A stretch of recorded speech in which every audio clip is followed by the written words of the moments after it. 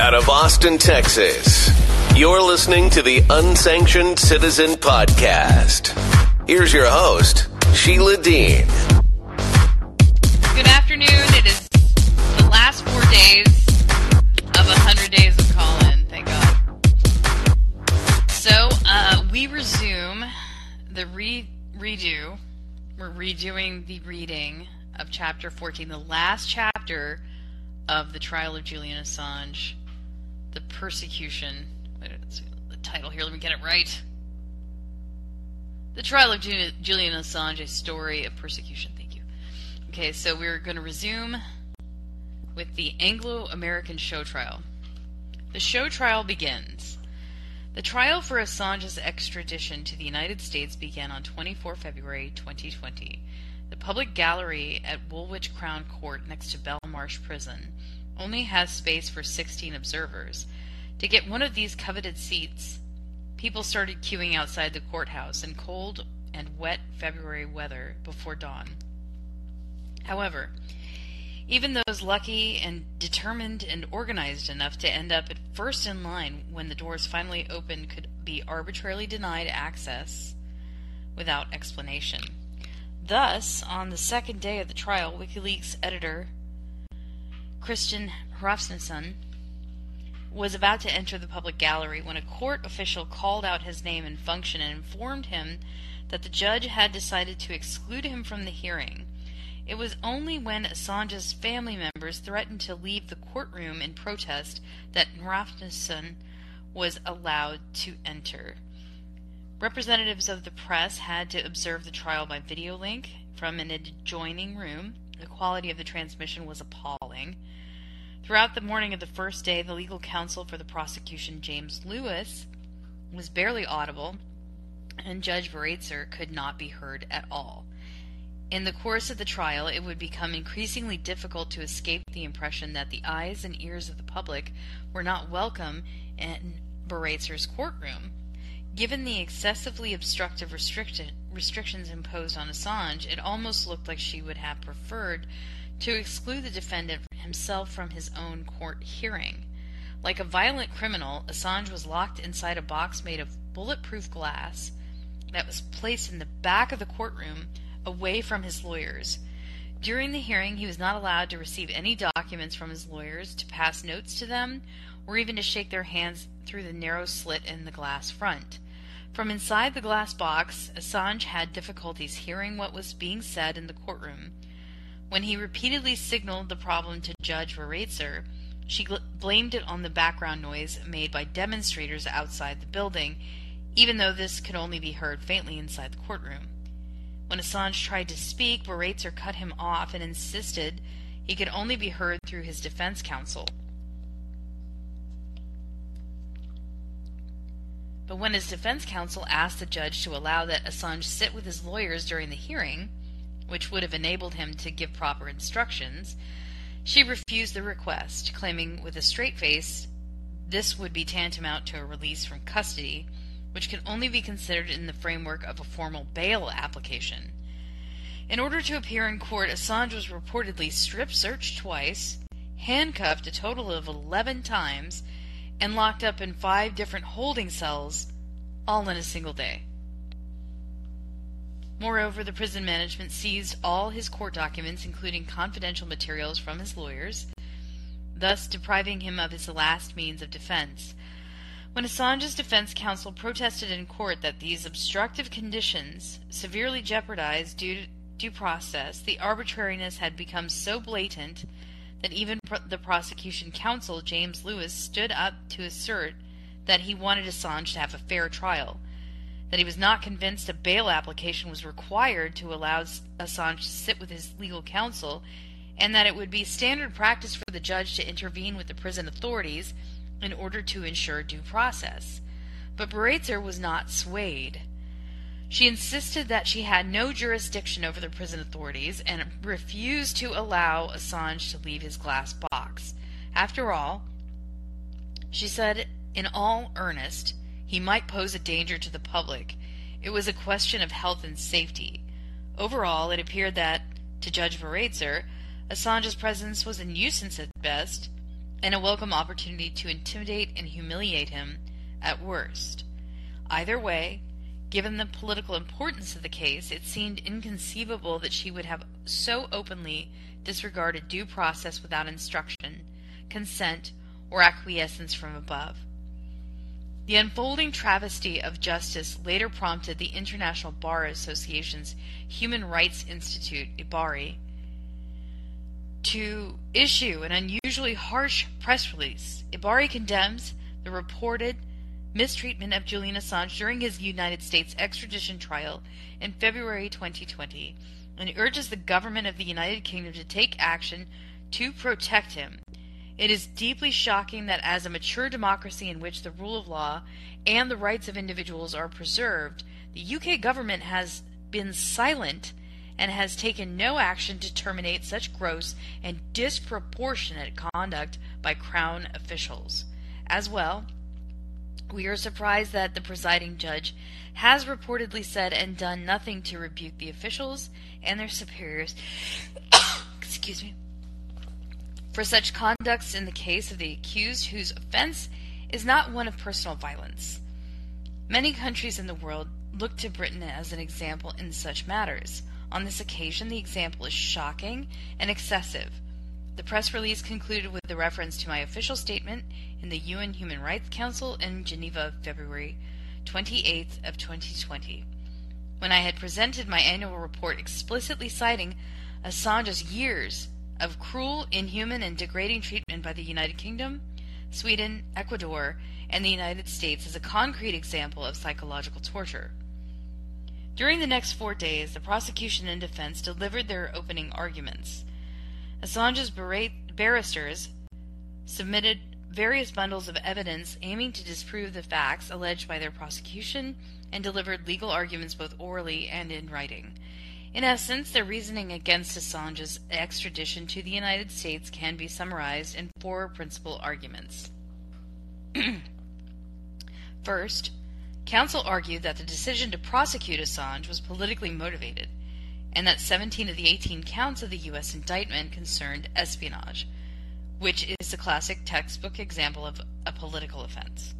Given the Anglo-American extradition treaty expressly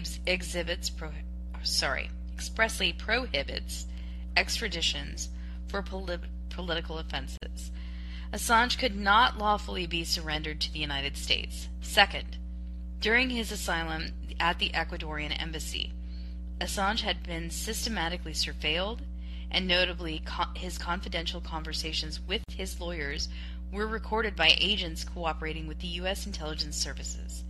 This constituted such a serious abuse of process that it rendered the entire extradition proceeding irreparably arbitrary. Third, no person could be lawfully extradited to a state when such extradition would have to be regarded as oppressive.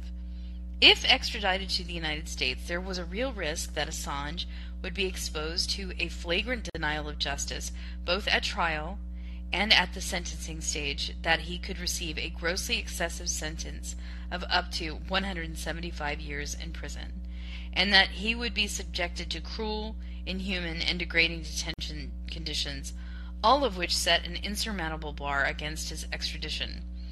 Fourth, based on the requirement of dual criminality, Assange's extradition to the United States can be permissible only in the offense for which his extradition is sought is punishable in both the U.S. and the UK.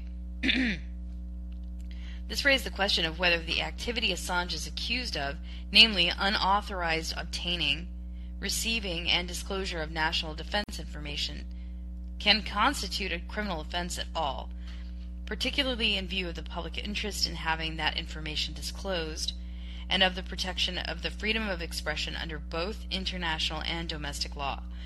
For the prosecution, James Lewis began by focusing strongly on distinguishing Assange's alleged offenses from the journalistic work protected by the freedom of expression, and stressing that Assange's prosecution did not create any precedents for the criminalization of mainstream journalism.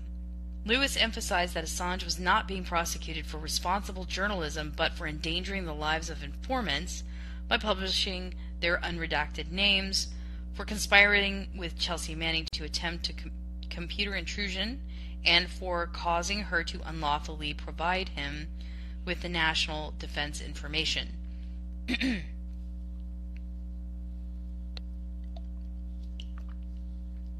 According to observers, during this initial segment of his argument, Lewis did not address the judge, but primarily spoke to the media representatives. At one point, he even repeated a sentence, explaining that it was important to make sure the journalists had understood his point. The prosecution had even prepared handouts for the journalist and printed in electronic form, which had facilitated cut-and-paste reporting in line with the U.S. positions. As Lewis was doubtlessly aware, journalists, too, are human and therefore tend to choose the path of least resistance. Apart from that, the fact that Lewis did not appear to find it necessary to convince the judge of his arguments suggests that the United States was not worried about the position of the British judiciary, but was primarily concerned with avoiding negative headlines by reassuring and appeasing the mainstream press. By and large, the established media seemed to take the bait and obediently reported on the superficial he said, she said played out in court, rather than decrying the disembowelment of justice and the rule of law occurring right there in front of their eyes. None of WikiLeaks' former media partners involved in publishing the sensational leaks of 2010 and 2011 had the courage to protest the blatant arbitrariness with which Assange was being hounded and abused for the sins they had committed together with him. Even the venerable BBC, once the mouthpiece of a free world, took the easy way out and made sure to miss the forest for the trees. Lewis subsequently went to great lengths to demonstrate that, in line with the requirement of dual criminality, each of the actions taken by Assange would be punishable not only under the U.S. Espionage Act, but also under the British Official Secrets Act, an equally archaic piece of legislation criminalizing the possession and disclosure of official secrets without giving the accused the right to raise a public interest defense. The prosecution also tried to deny that, if punishable at all, Assange's publications could constitute a political offense barred from being grounds for extradition. Lewis offered two rather far-fetched reasons for this conclusion. First, WikiLeaks lacked a political motivation because the organization did not seek to overthrow the U.S. government or to persuade it to change its policies. Second, Assange was not physically present in the United States when he published the Afghan War Diary, the Iraq War Logs, and Cablegate. Both arguments were unconvincing to say the least. Leaving aside the plainly absurd issue of government overthrow, any interview with Assange would have provided ample evidence for his political motivation as an activist promoting policy change towards achieving peace, truth, and transparency. Moreover, from a legal perspective, there is absolutely no reason why the extraterritoriality of Assange's activities should prevent their characterization as political, particularly given that the United States claims extraterritorial criminal jurisdiction over the exact same activities.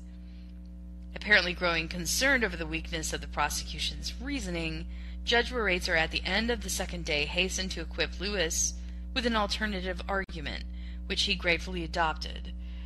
According to the judge, while the Anglo-American extradition treaty, ratified in 2007, indeed prohibited extradition for political offenses, the British Extradition Act of 2003, based on which the Anglo-American Treaty had been concluded, did not.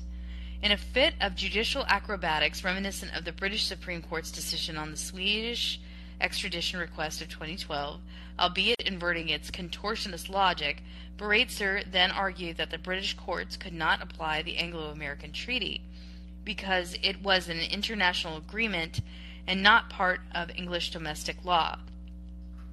In deciding on the U.S. extradition request for Assange, the British judiciary could therefore only rely on the British Extradition Act, which did not contain a political offense exclusion. It was almost surreal, whereas the Supreme Court ruled in 2012 that the British Extradition Act must necessarily be interpreted in line with the UK's international obligations under the EU Framework Decision. and then freely invented an interpretation that was neither required nor proposed by that instrument, but Judge Vareitzer now found the same extradition act could under no circumstances be interpreted in line with the UK's international obligations under the Anglo-American extradition treaty, which expressly prohibits extraditions for political offenses. As a matter of jurisdictional logic, both decisions are equally unsustainable and seem to unscrupulously instrumentalize judicial power for the achievement of a desired political outcome. Accurately understood, the British Extradition Act is simply an enabling act which authorizes the British government to conclude extradition treaties with other states in accordance with the long-standing principle, no treaty, no extradition. Cannot serve as a direct basis for individual extradition requests. While bilateral or multilateral treaties may not be more permissive than enabling act on which they are based, for example, interpreting the term judicial authority more expansively, they can be more restrictive and, for example, contain political offences exclusion. Therefore, the British Extradition Act clearly restricted the interpretation of the term judicial authority in the EU framework decision, on which the Swedish request of 2010 was based, while the implementation of the Extradition Act is just as clearly restricted by the political offense exclusion, Article 4 of the Anglo-American Treaty, on which the U.S. extradition request is based. In fact, if the Anglo-American Treaty could not be applied by the British courts, as asserted by Judge Vareitzer, then the U.S. extradition request itself would lack valid legal basis and would have to be dismissed without further consideration. No treaty, no extradition. After 4 days of opening arguments, the evidential hearing was initially adjourned until 18 May 2020. Shortly thereafter, the COVID-19 pandemic hit Europe and required a second adjournment until 7 September 2020. Pandemic and second superseding indictment. In May 2020, only the United States registers more deaths from COVID-19 than the United Kingdom. After many years of government-enforced austerity, the resulting depletion of the British public health care system comes back to bite. Clinics and institutions lack everything: protective gowns, masks, gloves, corona tests. Thousands of patients lose their lives, and even healthcare workers are paying the ultimate price. Among the most vulnerable groups, along with the elderly, are those with pre-existing respiratory health conditions. The risk of contracting COVID-19 also increases wherever social distancing rules cannot be observed and adequate medical care is not guaranteed. Thus, shelters, migrant reception centers, and prisons become places of high risk. On 26 June 2020, International Torture Victims Day, the Doctors for Assange group launched their second public appeal in the medical journal, The Lancet. Mr. Assange is at grave risk from contracting COVID-19 as he is nonviolent, being held on remand, and arbitrarily detained according to the UN Working Group on Arbitrary Detention. He meets internationally recommended criteria for prisoner release during COVID-19. A bail application with a plan for monitored home detention was refused. However, and Mr. Assange is held in solitary confinement for 23 hours each day.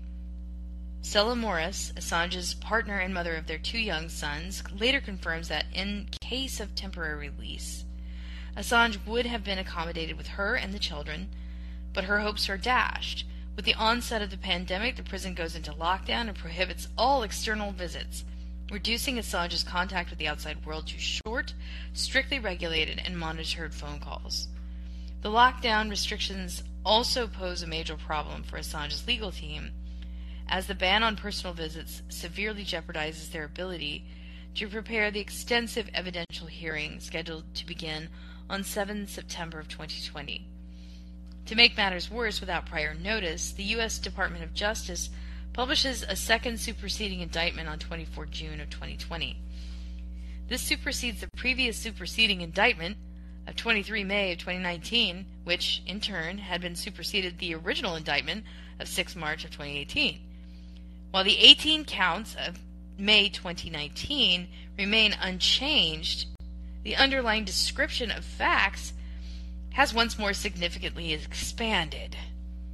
From a mere 6 pages in 2018 to 37 pages in 2019, now to a total of 48 pages.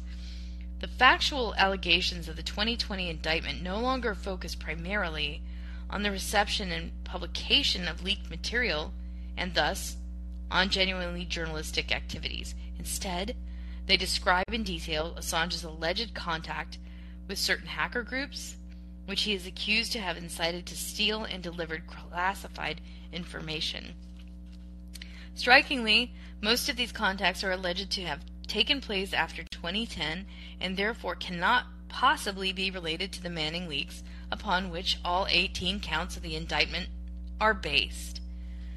From a prosecutorial perspective, the inclusion of these allegations only makes sense if the United States intends, at a convenient time in the future, to further expand the charges against Assange.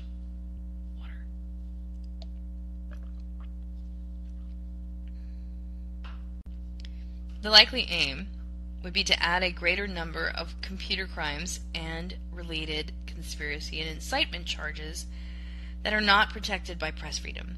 After a U.S. federal judge dismissed the Democratic Party's lawsuit against Assange and others over the DNC leaks in July of 2019 based on press freedom, it would not be surprising if the government sought to expand its own indictment against Assange to activities lying outside the protective scope of the First Amendment of the U.S. Constitution.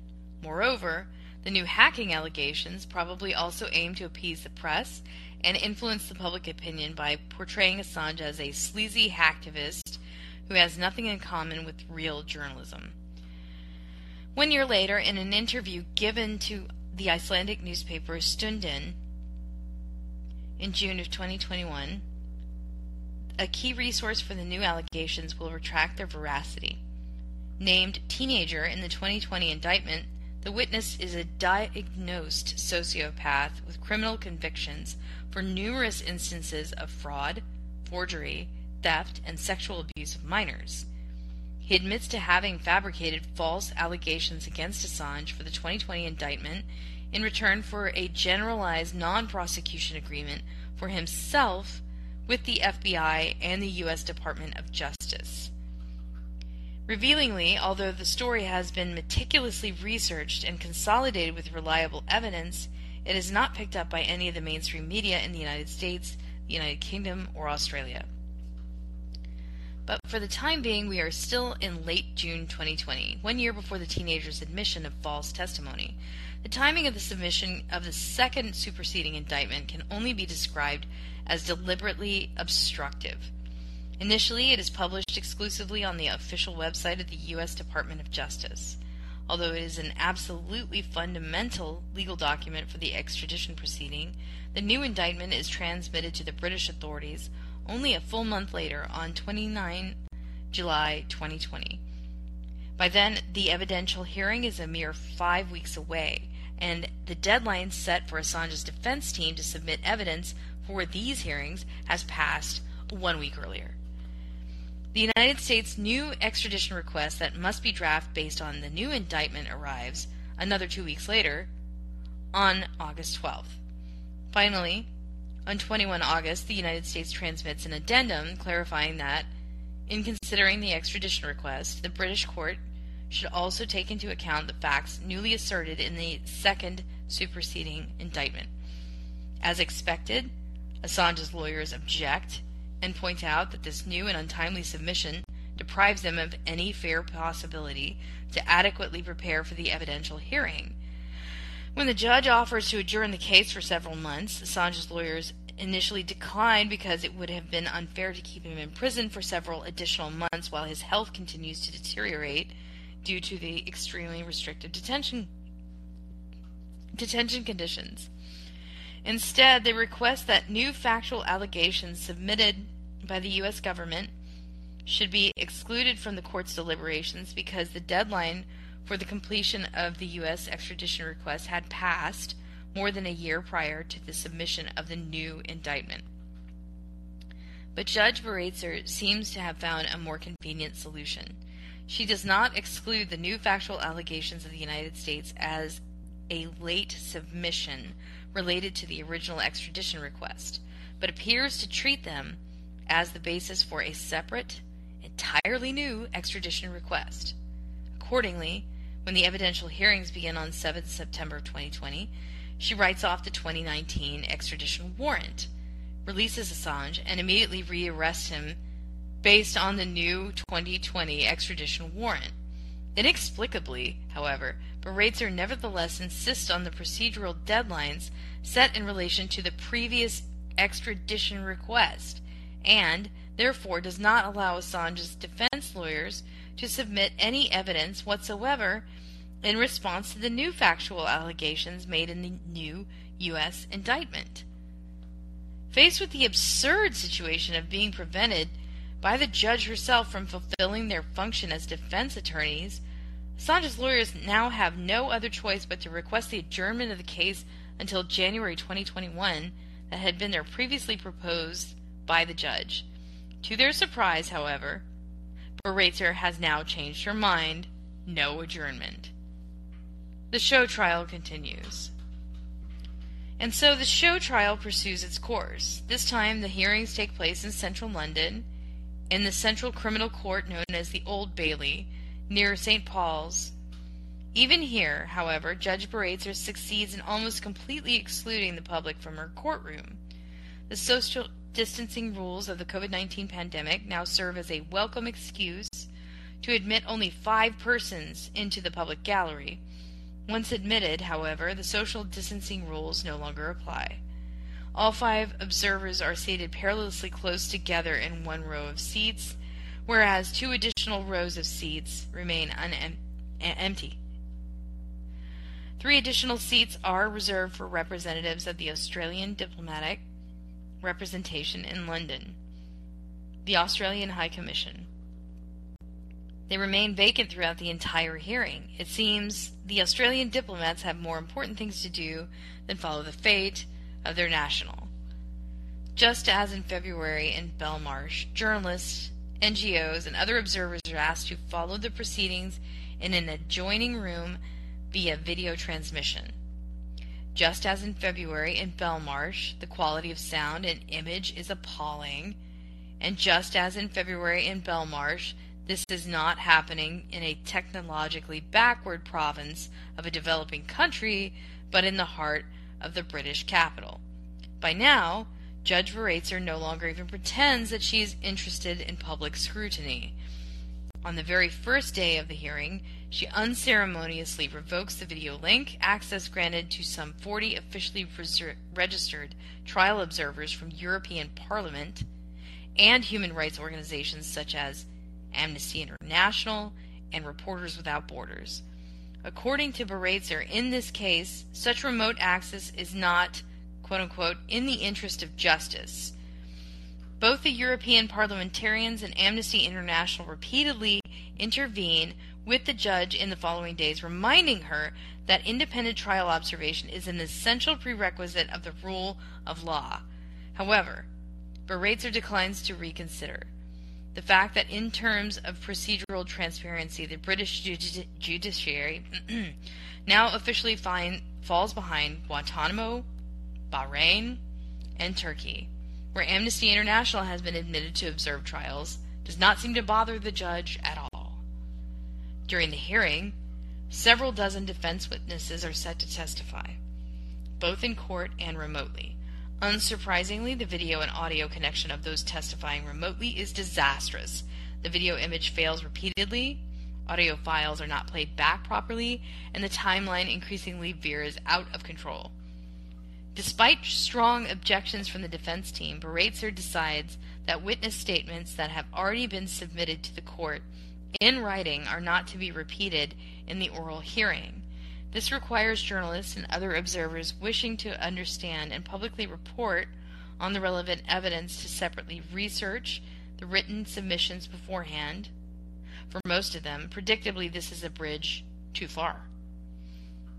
having thus reduced the risk of effective public scrutiny to almost zero. Judge Baratzer now starts moving the goalpost regarding the evidence itself. First, she rules that the defense witnesses may be cross-examined by the prosecution at length, while prosecution witnesses who are employed by the U.S. government may not be cross-examined by the defense attorneys at all. Second, in response to a U.S. government request, she obediently declares the famous collateral murder video and any other evidence detailing U.S. war crimes and torture as inadmissible. Third, while the judge cannot reasonably disallow the testimony of the German Lebanese torture victim Khalid al-Masri, which the U.S. government has vehemently tried to prevent, his statement is made technically impossible, supposedly by an unfortunate breakdown of the video connection. However, unlike other witnesses who had experienced comparable technical difficulties, al-Masri is not given the opportunity to testify on a later date. Even though it is true that this proceeding is not about prosecuting war crimes, the reality of these crimes and the total impunity granted to the perpetrators and their superiors are important factual circumstances explaining not only Assange's motivation for their publication, but also the reasons for his relentless persecution by the United States. Next, Baratzer decides to prevent any personal participation of Assange in the hearing, presumably because his voice and statements might have reminded the few souls left in the courtroom of his humanity and desperation. So, the judge once again keeps him locked away behind bulletproof glass far from his lawyers. She also reiterates her gag order for Assange, insisting that he may not speak in person, but may only participate in the proceedings through his lawyers. When on one occasion Assange cannot help but exclaim, "Nonsense!" in a response to a statement made by the prosecutor, Baratzer immediately threatens to have him removed from the courtroom if he should dare open his mouth again. Just as in dictatorial show trial, the choreography of this proceeding seems predetermined and must be strictly observed. Any human emotion, inconvenient truth, or other unforeseen factor that could alter the outcome must be immediately suppressed.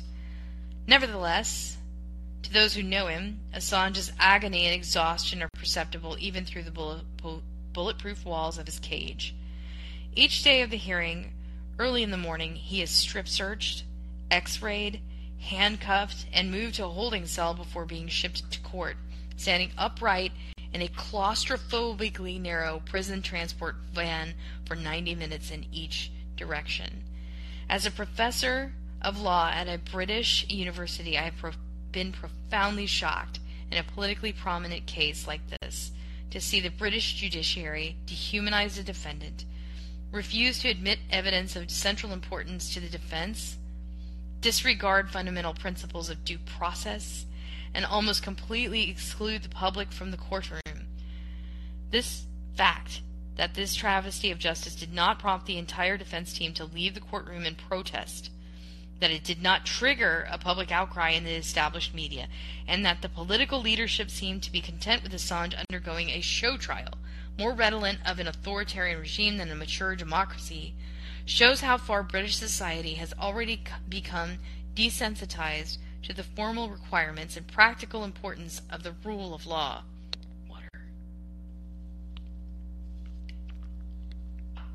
The evidential hearing. In the course of the evidential hearing, which lasted from 7 September to 1 October 2020, it became devastatingly clear why Judge Baratzer had done everything to exclude the public from her courtroom and suppress any form of effective scrutiny by the media, civil society, and international observers. Every day, one by one, witness testimonies and expert reports systematically dismantle the legal and factual building blocks of the entire U.S. case against Assange, leaving nothing but the plain proof of a ruthless political persecution. Much of the factual and legal evidence brought during the hearing has already been discussed elsewhere in this book and will not be repeated here. Nevertheless, to enable full appreciation of the flagrancy with which the rule of law is being violated in this case, it is nevertheless important to provide an overview of the most important topics and how they were addressed in context. The most decisive issue discussed during the evidential hearing was without doubt Assange's physical and mental health. Numerous witnesses commented on this question, including Dr. Sandra Crosby, who had examined Assange 5 times, both at the Ecuadorian Embassy and at Belmarsh, and whose medical report to the Office of High Commissioner for Human Rights had contributed decisively to triggering my own involvement with the case. Another important witness was Professor Michael Kopelman, an experienced psychiatrist who had visited Assange a total of 19 times at Belmarsh and had traced his medical history back to his youth in Australia. Kopelman warned of severe depression, post-traumatic stress disorder, PTSD, anxiety disorder, and traits of autism spectrum disorder, ASD, resulting in acute suicidal tendencies. Quote, "I am as certain as a psychiatrist ever can be that in the event of imminent extradition, Mr. Assange would indeed find a way to commit suicide." End quote. Other experts also diagnosed him with depression and Asperger's. The overall picture was that of a person who, despite remarkable resilience, had suffered massively from years of persecution and isolation, and who was determined to avoid extradition through suicide. In responding for the prosecution, James Lewis tried to downplay concerns over Assange's state of health and to undermine the credibility of witnesses and evidence. He also repeatedly insinuated that Assange was malingering or exaggerating his symptoms in order to induce diagnosis that would help him avoid extradition, but was unable to provide any evidence supporting these claims. Lewis then turned his attention to my own official letter to the British government of 27 May of 2019, which he knew could not reasonably be omitted from the record of the hearing. He did so conveniently while cross-examining medical doctors as witnesses for the defense, who were not human rights experts competent to examine the accuracy of my legal findings. Without any explanation as to my mandate and function, Lewis read out several pages of my letter in court, predominantly non-medical passages relating to due process violations and persecutorial collusion between the involved states. In doing so, he made sure to impress on the mind of the witnesses his unreserved indignation at my unflattering observations. Lewis then tried to manipulate the medical experts into agreeing that my legal and factual findings were, quote, neither balanced nor accurate, and not, quote unquote, worthy of reliance in any part. The witnesses realized, of course, that as medical doctors they could not be expected to judge the accuracy of my legal conclusions, and prudently limited themselves to concurring with the medical findings of the 2 doctors who had accompanied my visit to Belmarsh. When he did not succeed in getting the medical experts to discredit my legal findings, Lewis skillfully tricked them into referring to the non-medical passages of my letter as political rather than legal, by simply putting the desired word into their mouths. Sensing the danger, but missing the fine print, the doctors wisely declined to give a substantive opinion on the political passages. In reality, of course, official communications transmitted by UN human rights experts are of an exclusively legal, never political nature, and therefore are directly relevant for the legal determinations to be made in court. By characterizing my findings as political, the prosecution sought to dismiss their relevance for the legal questions put before the court, and Judge Bereitzer gratefully played along. Lewis concluded the matter by summarily dismissing my observations as obvious, palatable nonsense, conveniently in my absence, without risking that I might substantiate my unwelcome findings under cross-examination. Judge Bereitzer apparently found no fault in Lewis's manipulative and plainly offensive dismissal of the official findings submitted by a UN Special Rapporteur based on a prison visit and medical examination conducted upon invitation of the British government. Moving on to a topic, several experts confirmed that Assange's fear of disappearing into a U.S. supermax prison for the rest of his life was by no means irrational. Even the prosecution witnesses acknowledged that the real risk, if extradited to the United States, Assange would be held under Special Administrative Measures, or SAMs, during both pretrial detention and while serving his sentence.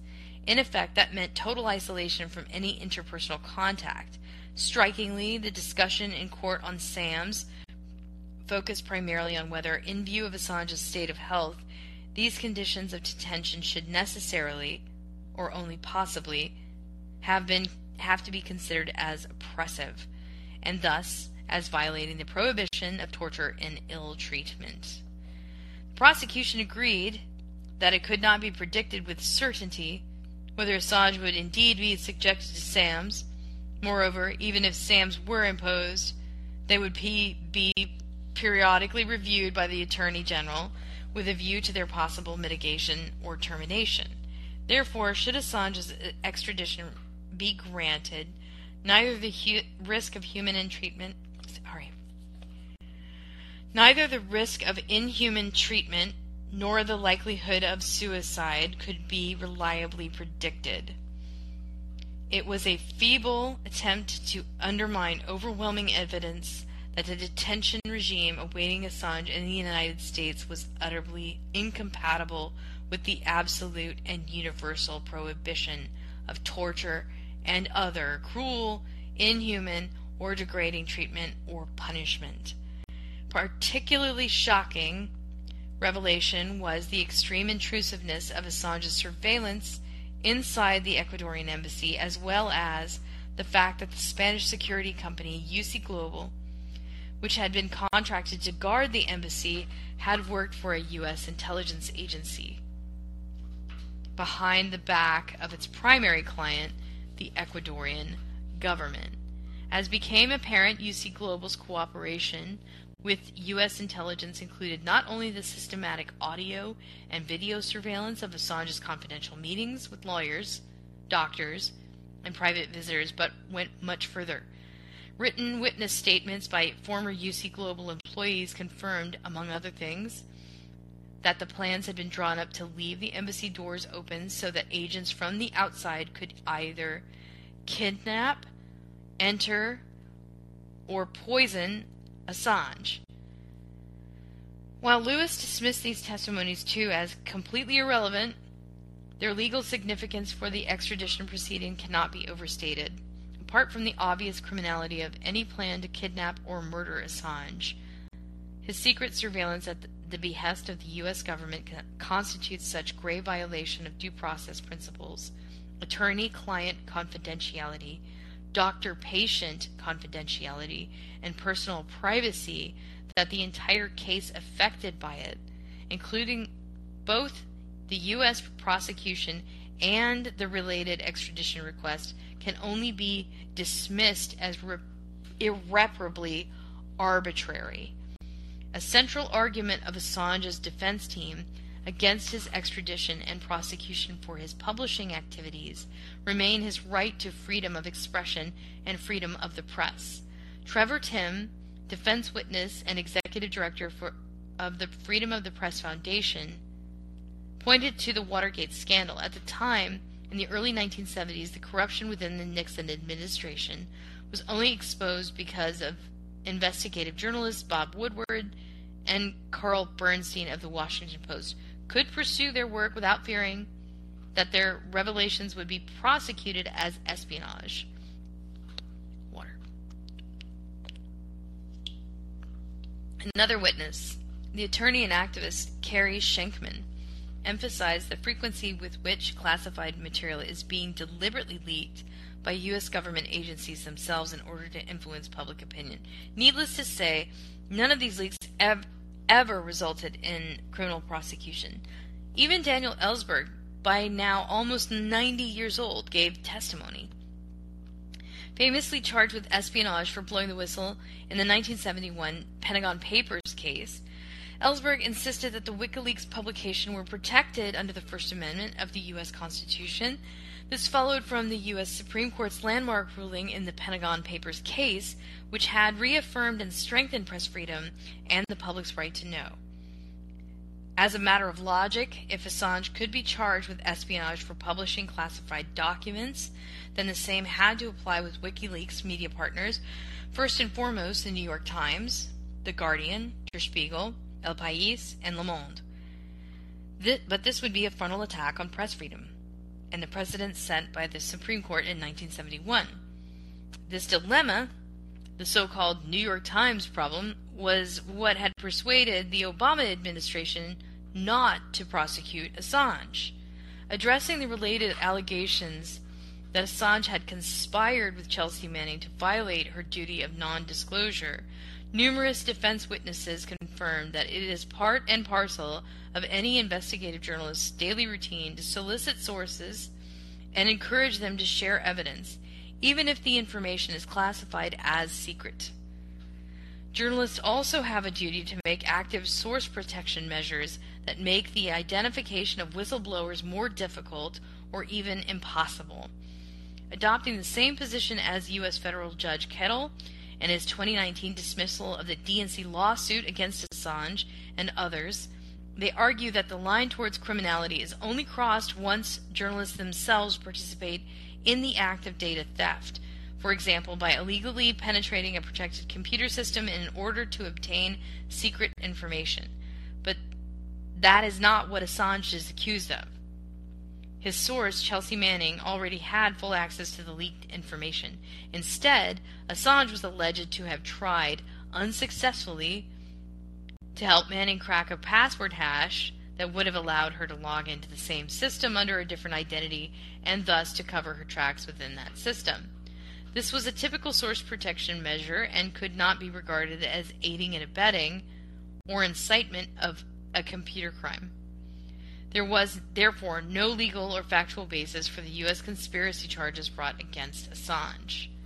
Importantly, it was made clear that the right to freedom of opinion and expression is not restricted to journalists but applies to anyone, so that the eternal discussion as to whether or not Assange can be regarded as a proper journalist has never had any real legal relevance.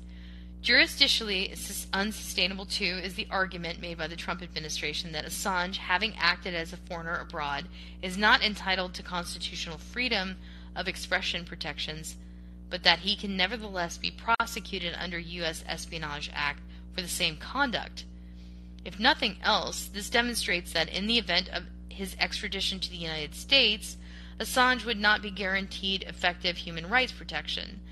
Numerous witnesses also refuted allegations that Assange had knowingly endangered human lives by publishing the unredacted names of local informants and collaborators of the United States, thereby exposing them to acts of revenge. Although to this day the U.S. government has not succeeded in producing any reliable evidence to that effect, the put lives at risk narratives is one of the oldest, most die-hard myths surrounding the WikiLeaks publications. Already at the trial of Chelsea Manning in 2013, the U.S. Department of Defense explicitly acknowledged that it had no concrete example of any individual having suffered harm or being exposed to a serious threat as a consequence of the WikiLeaks publications. 7 years on, at the evidential hearing in London in September 2020, nothing had changed. On the other hand, numerous journalists and other witnesses expressly confirmed that Assange had handled sensitive data responsibly. For example, John Sloboda of the Iraq Body Count Project and former Der Spiegel journalist John Getz had both been involved in the publication of the Iraq war logs in 2010. They recall the irritation of WikiLeaks' established media partners when Assange insisted that Iraqi names be filtered out of the documents and redacted before publication. Australian journalist Nikki Hager then formally made the point that it was not Assange but two Guardian journalists who had been first made the unredacted Cablegate documents accessible to the public. The story is well known. In their book, WikiLeaks Inside Julian Assange's War on Secrecy, published in February 2011, Luke Harding and David Lee of The Guardian revealed the password that Assange had confidentially shared with his media partners, enabling them to access and work on the unredacted material, which had been stored in a single backup file at various locations on the internet.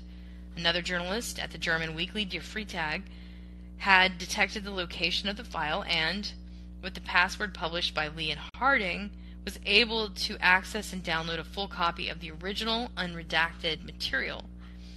Instead of keeping this information confidential, Der Freitag published the scoop in late 2011, providing sufficient information to make the unredacted Cablegate file accessible to any interested party. Der Freitag's editor-in-chief, Jacob Augustin, also a defense witness, confirmed that Assange had personally urged them not to go public with this information and had expressed concern that individuals named in the unredacted documents might be exposed to harm.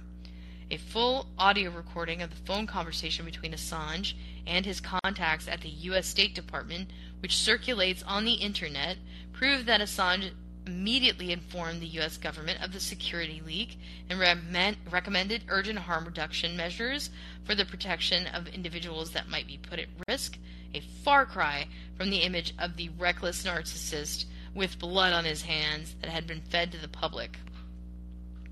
The objective chronology of the unredacted Cablegate publication was scientifically reconstructed by expert witness Christian Grothoff, professor of computer science in Switzerland. His meticulous report provides irrefutable technical evidence that Assange had published the original unredacted material only after it had already been made publicly available, against his will, by Lee and Harding, in conjunction with Der Freitag. This demonstrated that WikiLeaks was not the original publisher, but only the republisher of the unredacted Cablegate file, and that the responsibility for any harm or threat resulting from its unredacted publication could not be attributed to Assange.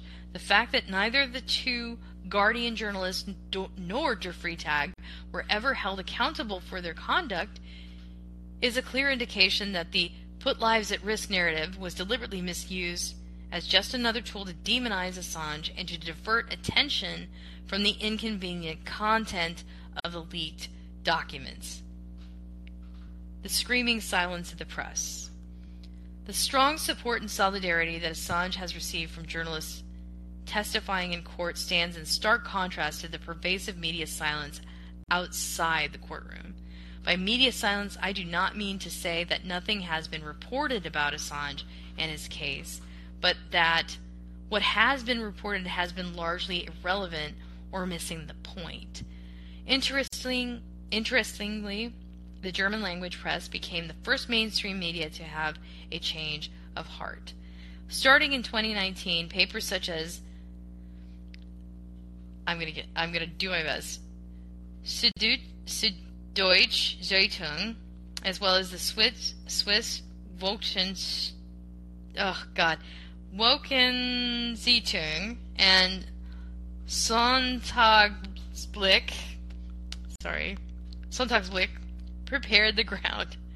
On 31 January 2020, my interview with the Swiss online paper Republik appeared, a first important breakthrough, just in time for the beginning of the Assange extradition hearing 3 weeks later.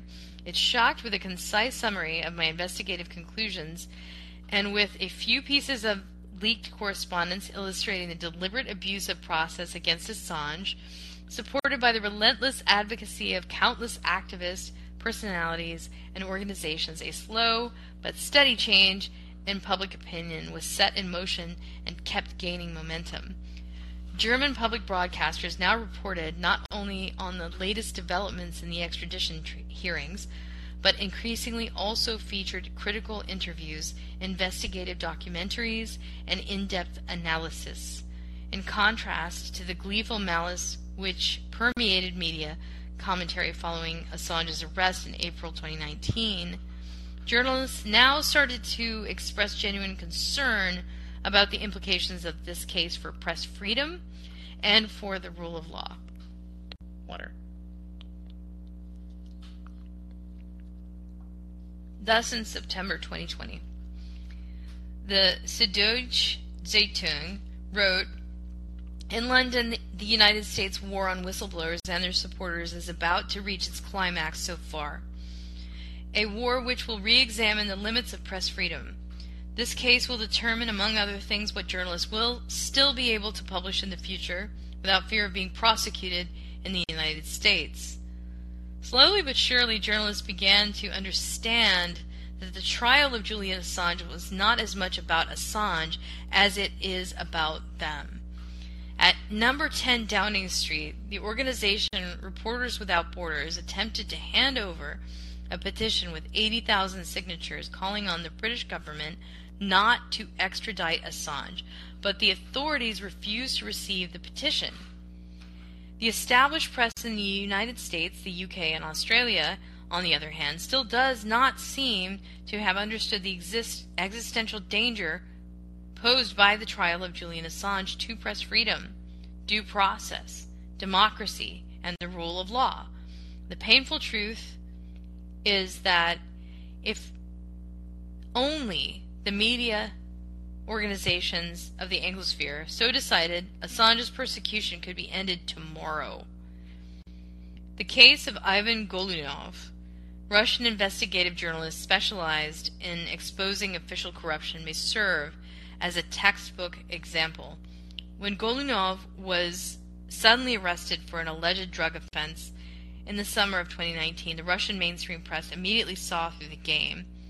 "We are Ivan Golunov," read the identical front pages of Russia's three leading dailies, Vedomosti, RBC, and Kommersant.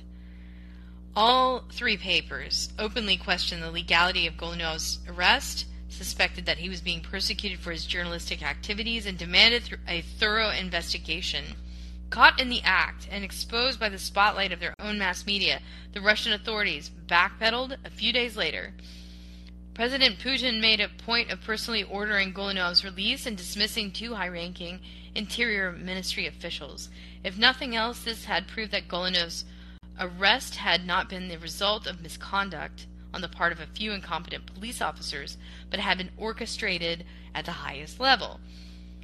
Without a doubt, a comparable joint action of solidarity by The Guardian, the BBC, the New York Times, and the Washington Post would put an immediate end to the persecution of Julian Assange. For if there is one thing governments fear, it is the unforgiving spotlight of the mass media and their critical scrutiny. But what is happening in the British, American, and Australian mainstream media is simply too little too late.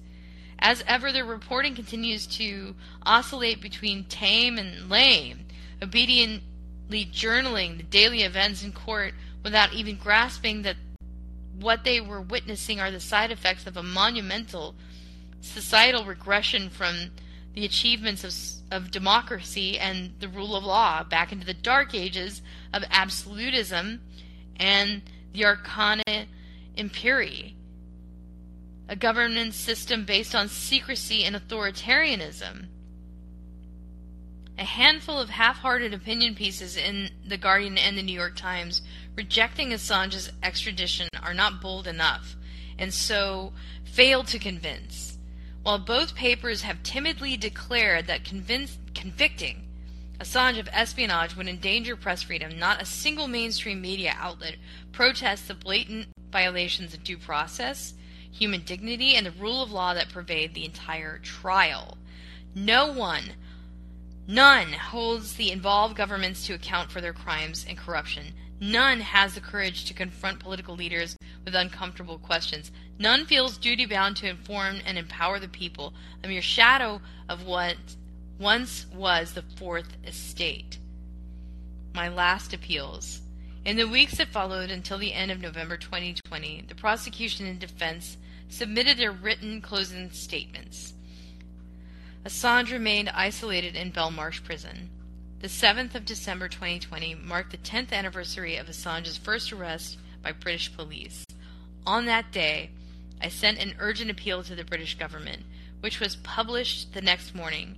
UN expert calls for immediate release of Assange after 10 years of arbitrary detention. In the meantime, the COVID-19 pandemic had broken out in Belmarsh. For Assange has posed an acute threat, as he suffered from a chronic respiratory disease and his resistance had been weakened for years.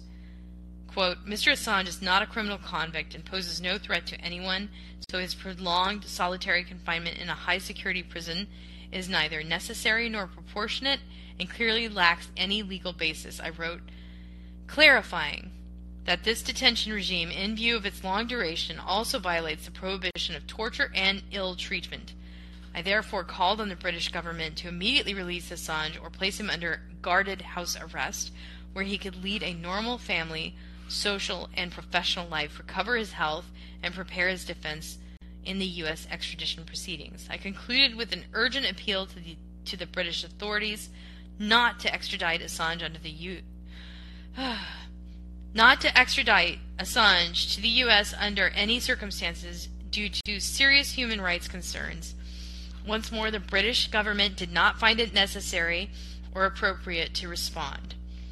By contrast, a group of 15 members of the British Parliament, led by Richard Burgon and Jeremy Corbyn, granted me an online hearing on the Assange case on the evening of 8 December 2020. Based on my conclusions that Assange's human rights were being violated by the British authorities, the lawmakers sent a concerned letter to Secretary of State for Justice Robert Buckland on 16 December requesting that provision be made to hold an online video discussion between Julian Assange and a cross-party group of UK parliamentarians before the judicial decision on his extradition was made. The declared purpose of the meeting was to discuss with him his treatment and the wider implication of his case. But once again, the executive branch demonstrated its disdain for Parliament. 6 months later, in June 2021, Burgon wrote another letter to the governor of Belmarsh and Secretary Buckland expressing strong frustration at the ongoing refusal of you and the Justice Secretary to allow an online video meeting between Julian Assange and a cross-party group of British parliamentarians. It is simply unacceptable that 6 months on this simple request continues to be met with such intransigence. You have the authority to grant such a meeting, and we call on you to facilitate an online meeting without further delay. But for now, we are still in December 2020, and Judge Baratzer has announced her decision on Assange's extradition to the United States for 4 January 2021. I assume that the date was set so late in order to allow British authorities to wait for the outcome of the U.S. presidential election on 3 November 2020, and then tailor the extradition decision to the wishes of the winner. I was under no illusions about the prevailing power political context. After all, following the completion of Brexit, the British exit from the European Union, by the end of the year, the United Kingdom would become completely dependent on its special relationship with the United States and could not afford any disagreements on any issue of foreign policy.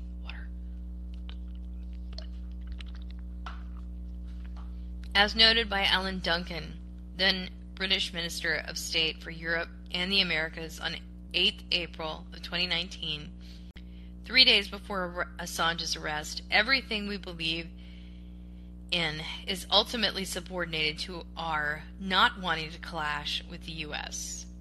Accordingly, with the victory of Joe Biden over Donald Trump, the British government needed time to find out what Biden's position would be on the extradition of Assange after his inauguration on 20 January 2021. But first, with the impending departure of Donald Trump, another possibility came into play: the presidential pardon. The U.S. Constitution gives the President the power to grant a federal pardon to defendants or convicts, or to shorten or commute a sentence, whether threatened or imposed. This prerogative can be exercised throughout the term of the office, but pardons are traditionally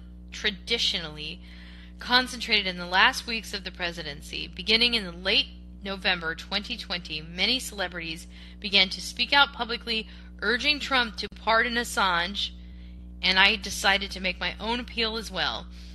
I thought it was worth a try, and at the same time it would allow me to reach out to the broader American public with a message that challenged the prevailing narrative about Assange. I wrote my letter to President Trump on 21 December 2020, 2 years to the day after my own subconscious bias had led me to decline co-signing an appeal for the release of Assange together with my UN colleagues. Ironically, this time it was the other mandate holders who declined to co-sign, all of them, and so I was the only one to sign the following appeal to President Trump. Mr. President, today I respectfully request that you pardon Mr. Julian Assange. Mr. Assange has been arbitrarily deprived of his liberty for the past 10 years. This is a high price to pay for the courage to publish true information about government misconduct throughout the world. I visited Mr. Assange in Belmarsh High Security Prison in London with 2 independent medical doctors, and I can attest to the fact that his health has seriously deteriorated to the point where his life is now in danger. Critically, Mr. Assange suffers from a documented respiratory condition which renders him extremely vulnerable to COVID-19 pandemic that has recently broke out in the prison where he's being held. I ask that you to pardon Mr. Assange because he is not and has never been an enemy of the American people. His organization, WikiLeaks, fights secrecy and corruption throughout the world and therefore acts in the public interest of both the American people and of humanity as a whole. I ask because Mr. Assange has never published false information.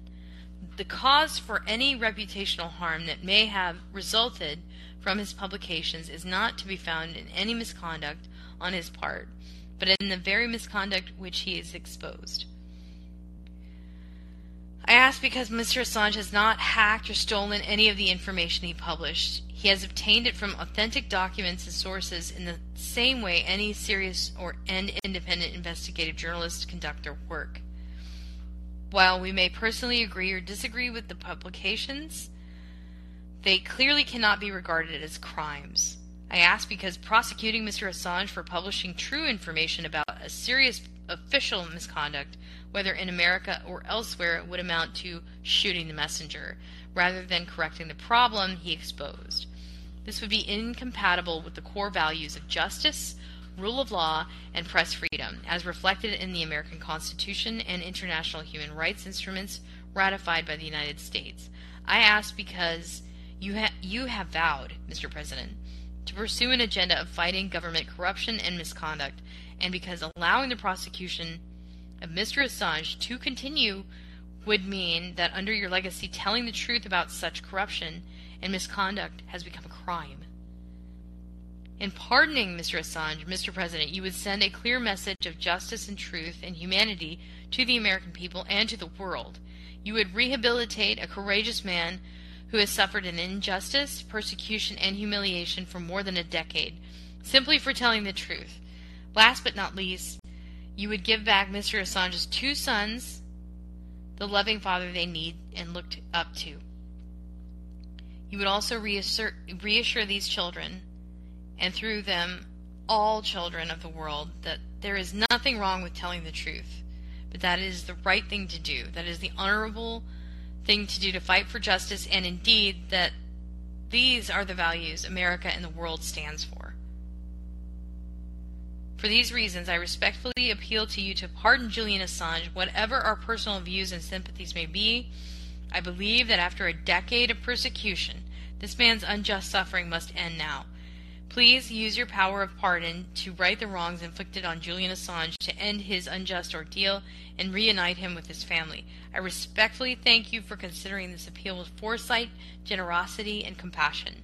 And finally, on Sunday, 3rd January 2021, the eve of the first instance verdict in the Anglo-American extradition trial, I published a short personal appeal to Judge Vanessa Beretzer, this time on Twitter for lack of official channels. Oh, God. Tomorrow you will render a verdict on the extradition of Julian Assange. Today, from lawyer to lawyer, I would like to share with you a quote by the late Thomas Frank, which has inspired and guided me through my career as a legal professional. May Lady Justice be with you. What, then, is the proper role for the lawyer? Surely it is to stand tall for the rule of law. What this entails is self-evident. When the policymakers believe it is to society's immediate benefit to skirt the law, the lawyer must speak of the longer-term cost. When the politicians seek to bend the law, the lawyers must insist that they have broken it.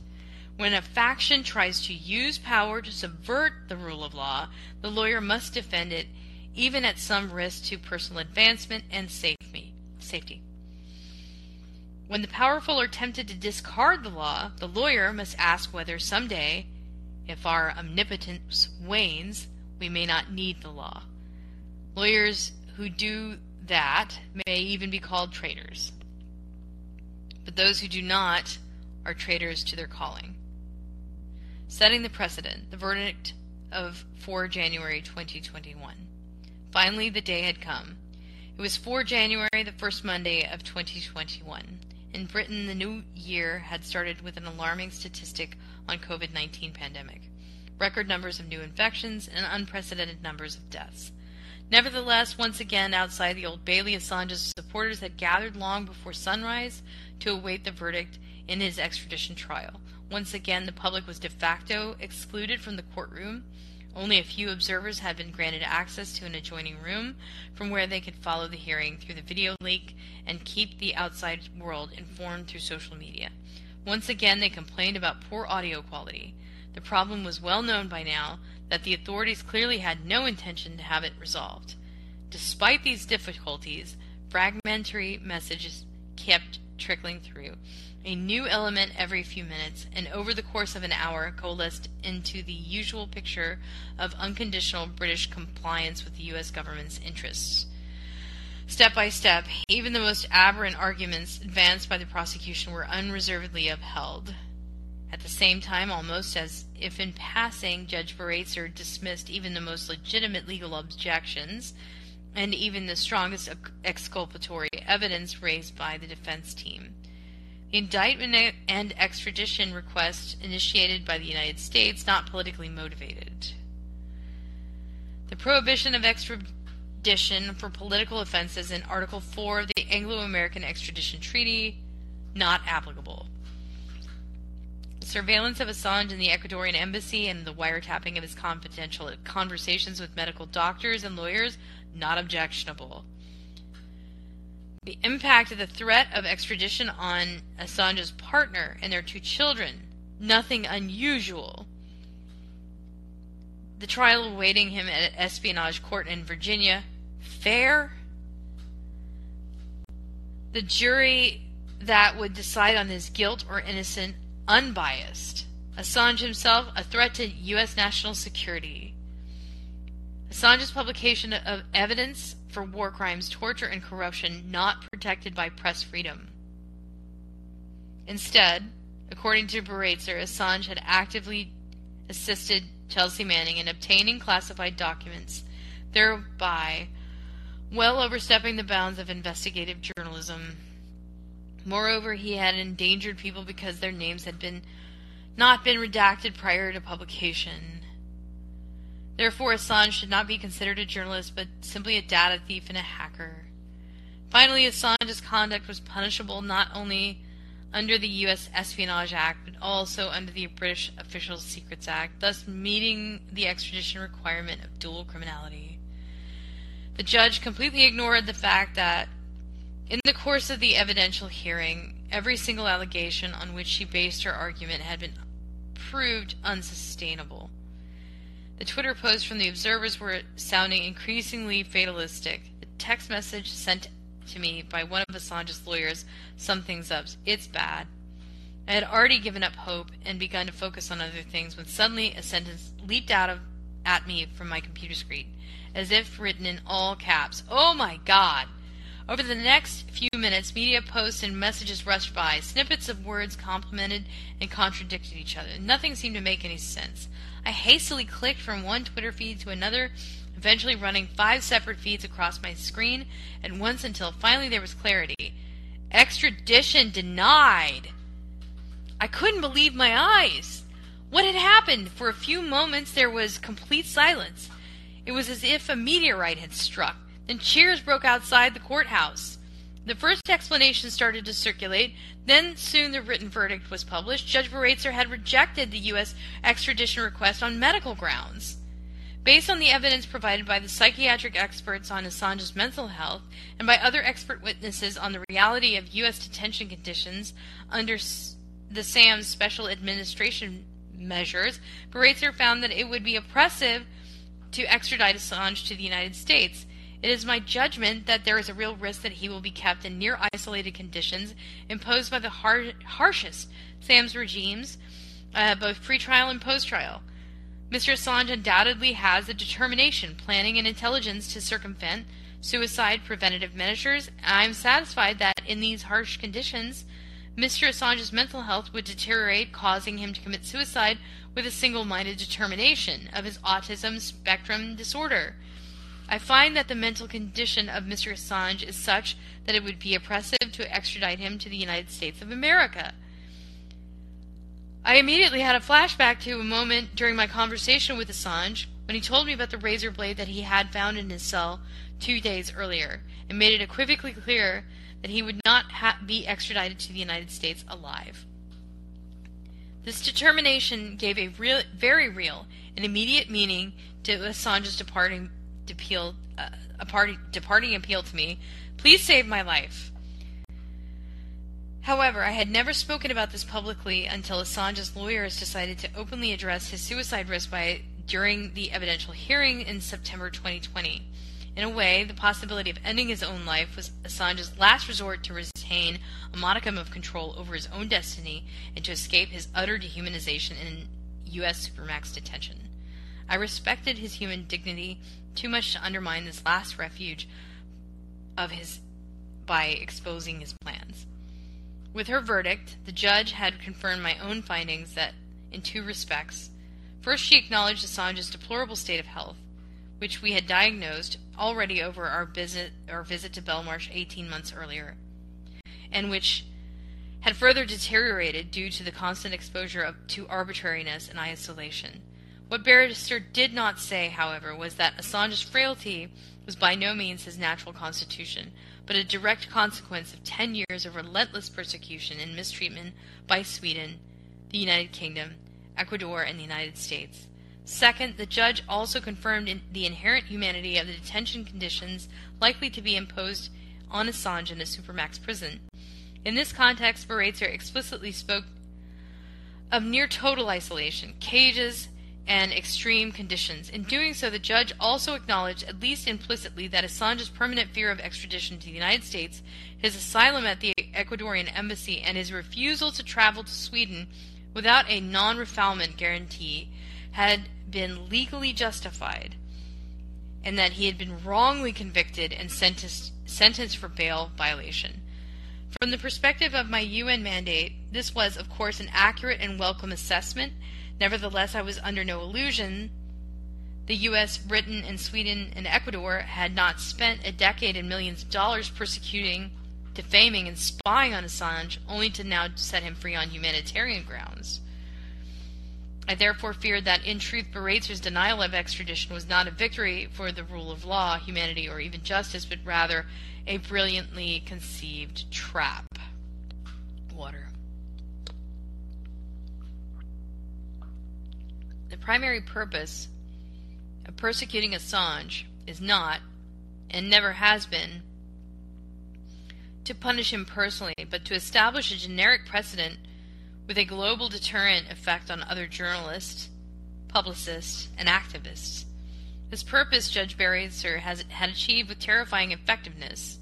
Her ruling not only confirmed the entire legal rationale of the United States, which ultimately amounts to criminalizing investigative national security journalism as espionage, but it also expressly extended the scope of this rationale to the British Official Secrets Act, a piece of legislation which has served as a model for secrecy laws in many countries of the British Commonwealth.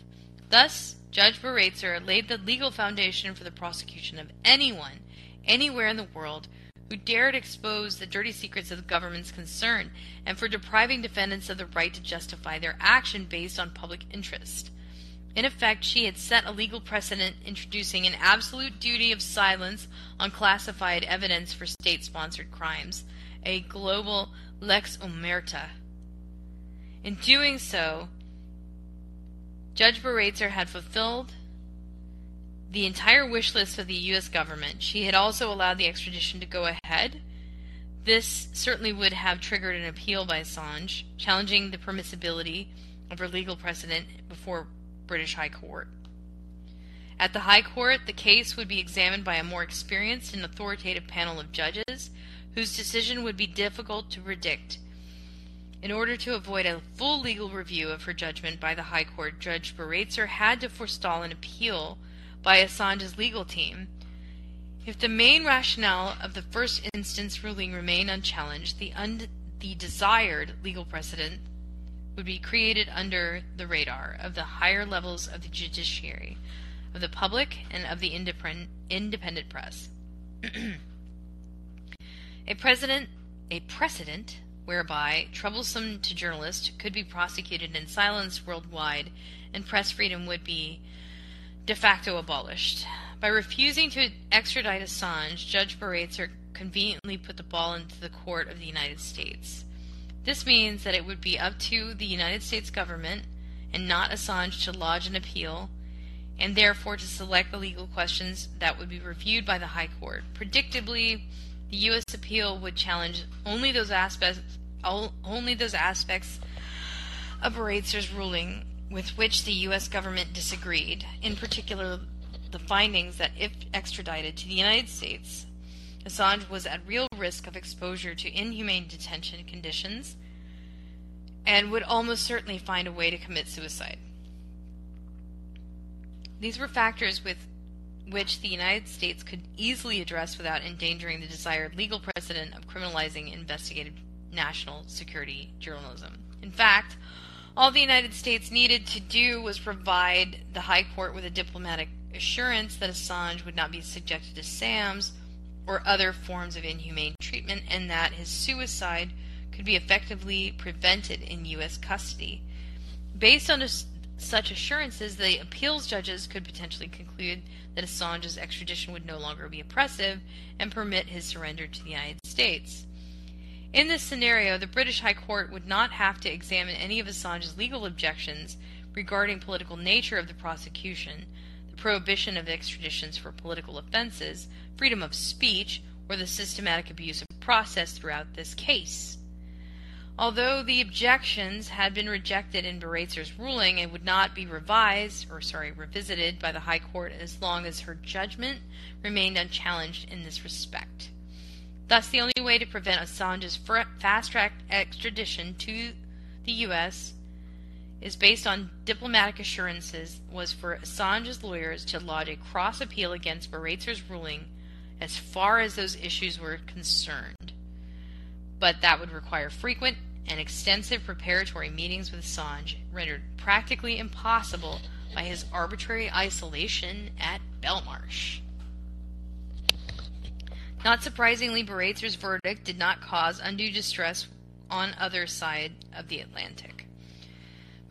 Without missing a beat, and perhaps rather too smoothly, the U.S. Department of Justice declared that while we are extremely disappointed in the court's ultimate decision, we are gratified that the United States prevailed on every point of law raised. In particular, the court rejected all of Mr. Assange's arguments regarding political motivation, political offense, fair trial, and freedom of speech. We will continue to seek Mr. Assange's extradition to the United States. Indeed, on that day, the U.S. government had come a big step closer to criminalizing inconvenient journalism. At the same time, ideal conditions had been created for Assange's non-extradition to be overturned on appeal. Baraitser's ruling of 4 January concluded with the words, "I order the discharge of Julian Paul Assange." The judge was fully aware, of course, that her order would not be executed, but would be appealed by the U.S. government. 2 days later, she rejected Assange's release on bail grounds of flight risk during the appeals proceedings. The fact that the very same purpose, flight prevention, could have been achieved through guarded house arrest demonstrates that Assange's continued incarceration in Belmarsh has nothing to do with flight risk, but everything to do with wanting to keep him silenced and under pressure. As long as Assange remains isolated in prison, neither the United States nor the United Kingdom will be in a hurry to bring the extradition proceeding to a conclusion. The longer every procedural step can be spun out, the more Assange's health and stability will deteriorate, and the stronger the deterrent effect will be on other journalists and whistleblowers. As the authorities know very well, it is only a matter of time before Assange's resilience breaks.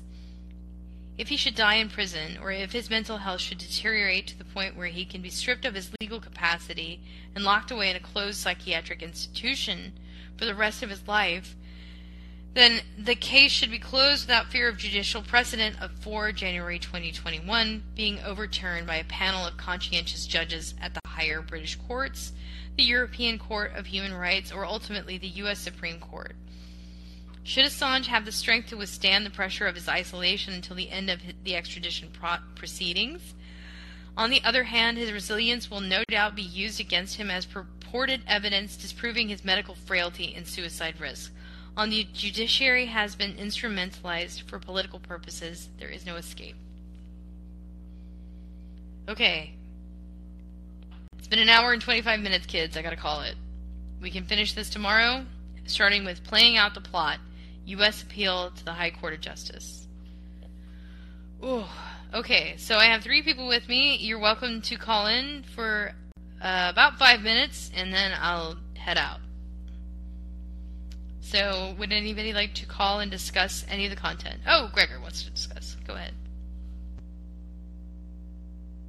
Thanks for joining, Gregor. Thank you. Oh, my pleasure. Listen, I'm really enjoying these readings. I haven't researched Julian much. I knew he was wrongly accused, but man, this just makes me angry. And thank you for bringing it to my attention. I really appreciate it. Yeah, I think when I started reading this book, I had no idea quite how devastating this was going to be in terms of a reading. And it has really, really blown my mind. I was hacked yesterday. I think you were here. I'm not sure if you were here or not. But I was hacked on the reading of this last chapter yesterday. And I don't know what the significance of that would be, but there may have been some opposition to me stating the things that are being said here. Gregor, comments? I'm here. Yeah, the number of times I see things happen on streams that are at least coincidences that seem suspicious. It's just more and more apparent we need to figure out a way to shine the light on our government and get rid of some of the bureaucracies. And with that, I will let you move on. You're very kind. Thank you, Gregor. I'm going to take William really quickly. William, you got 3 minutes till I call the bell. Is this Robin Quivers? No. Gosh, you reminded me of her. Anyway, in the live chat, I added, remember Siggy, the one who lied? Oh, Siggy. Oh, that pedophile maniac, yeah. He was a paid informant, FBI paid informant. Oh, yeah.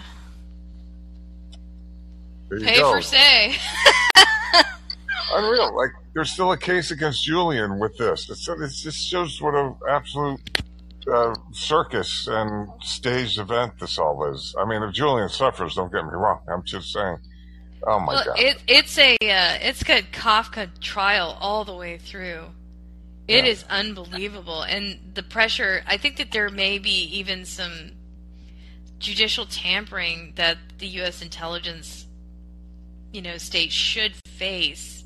Because I think this is criminal. They're tampering with the British judicial system. Mm-hmm. The fact that they kind of prolapsed their own process so obviously.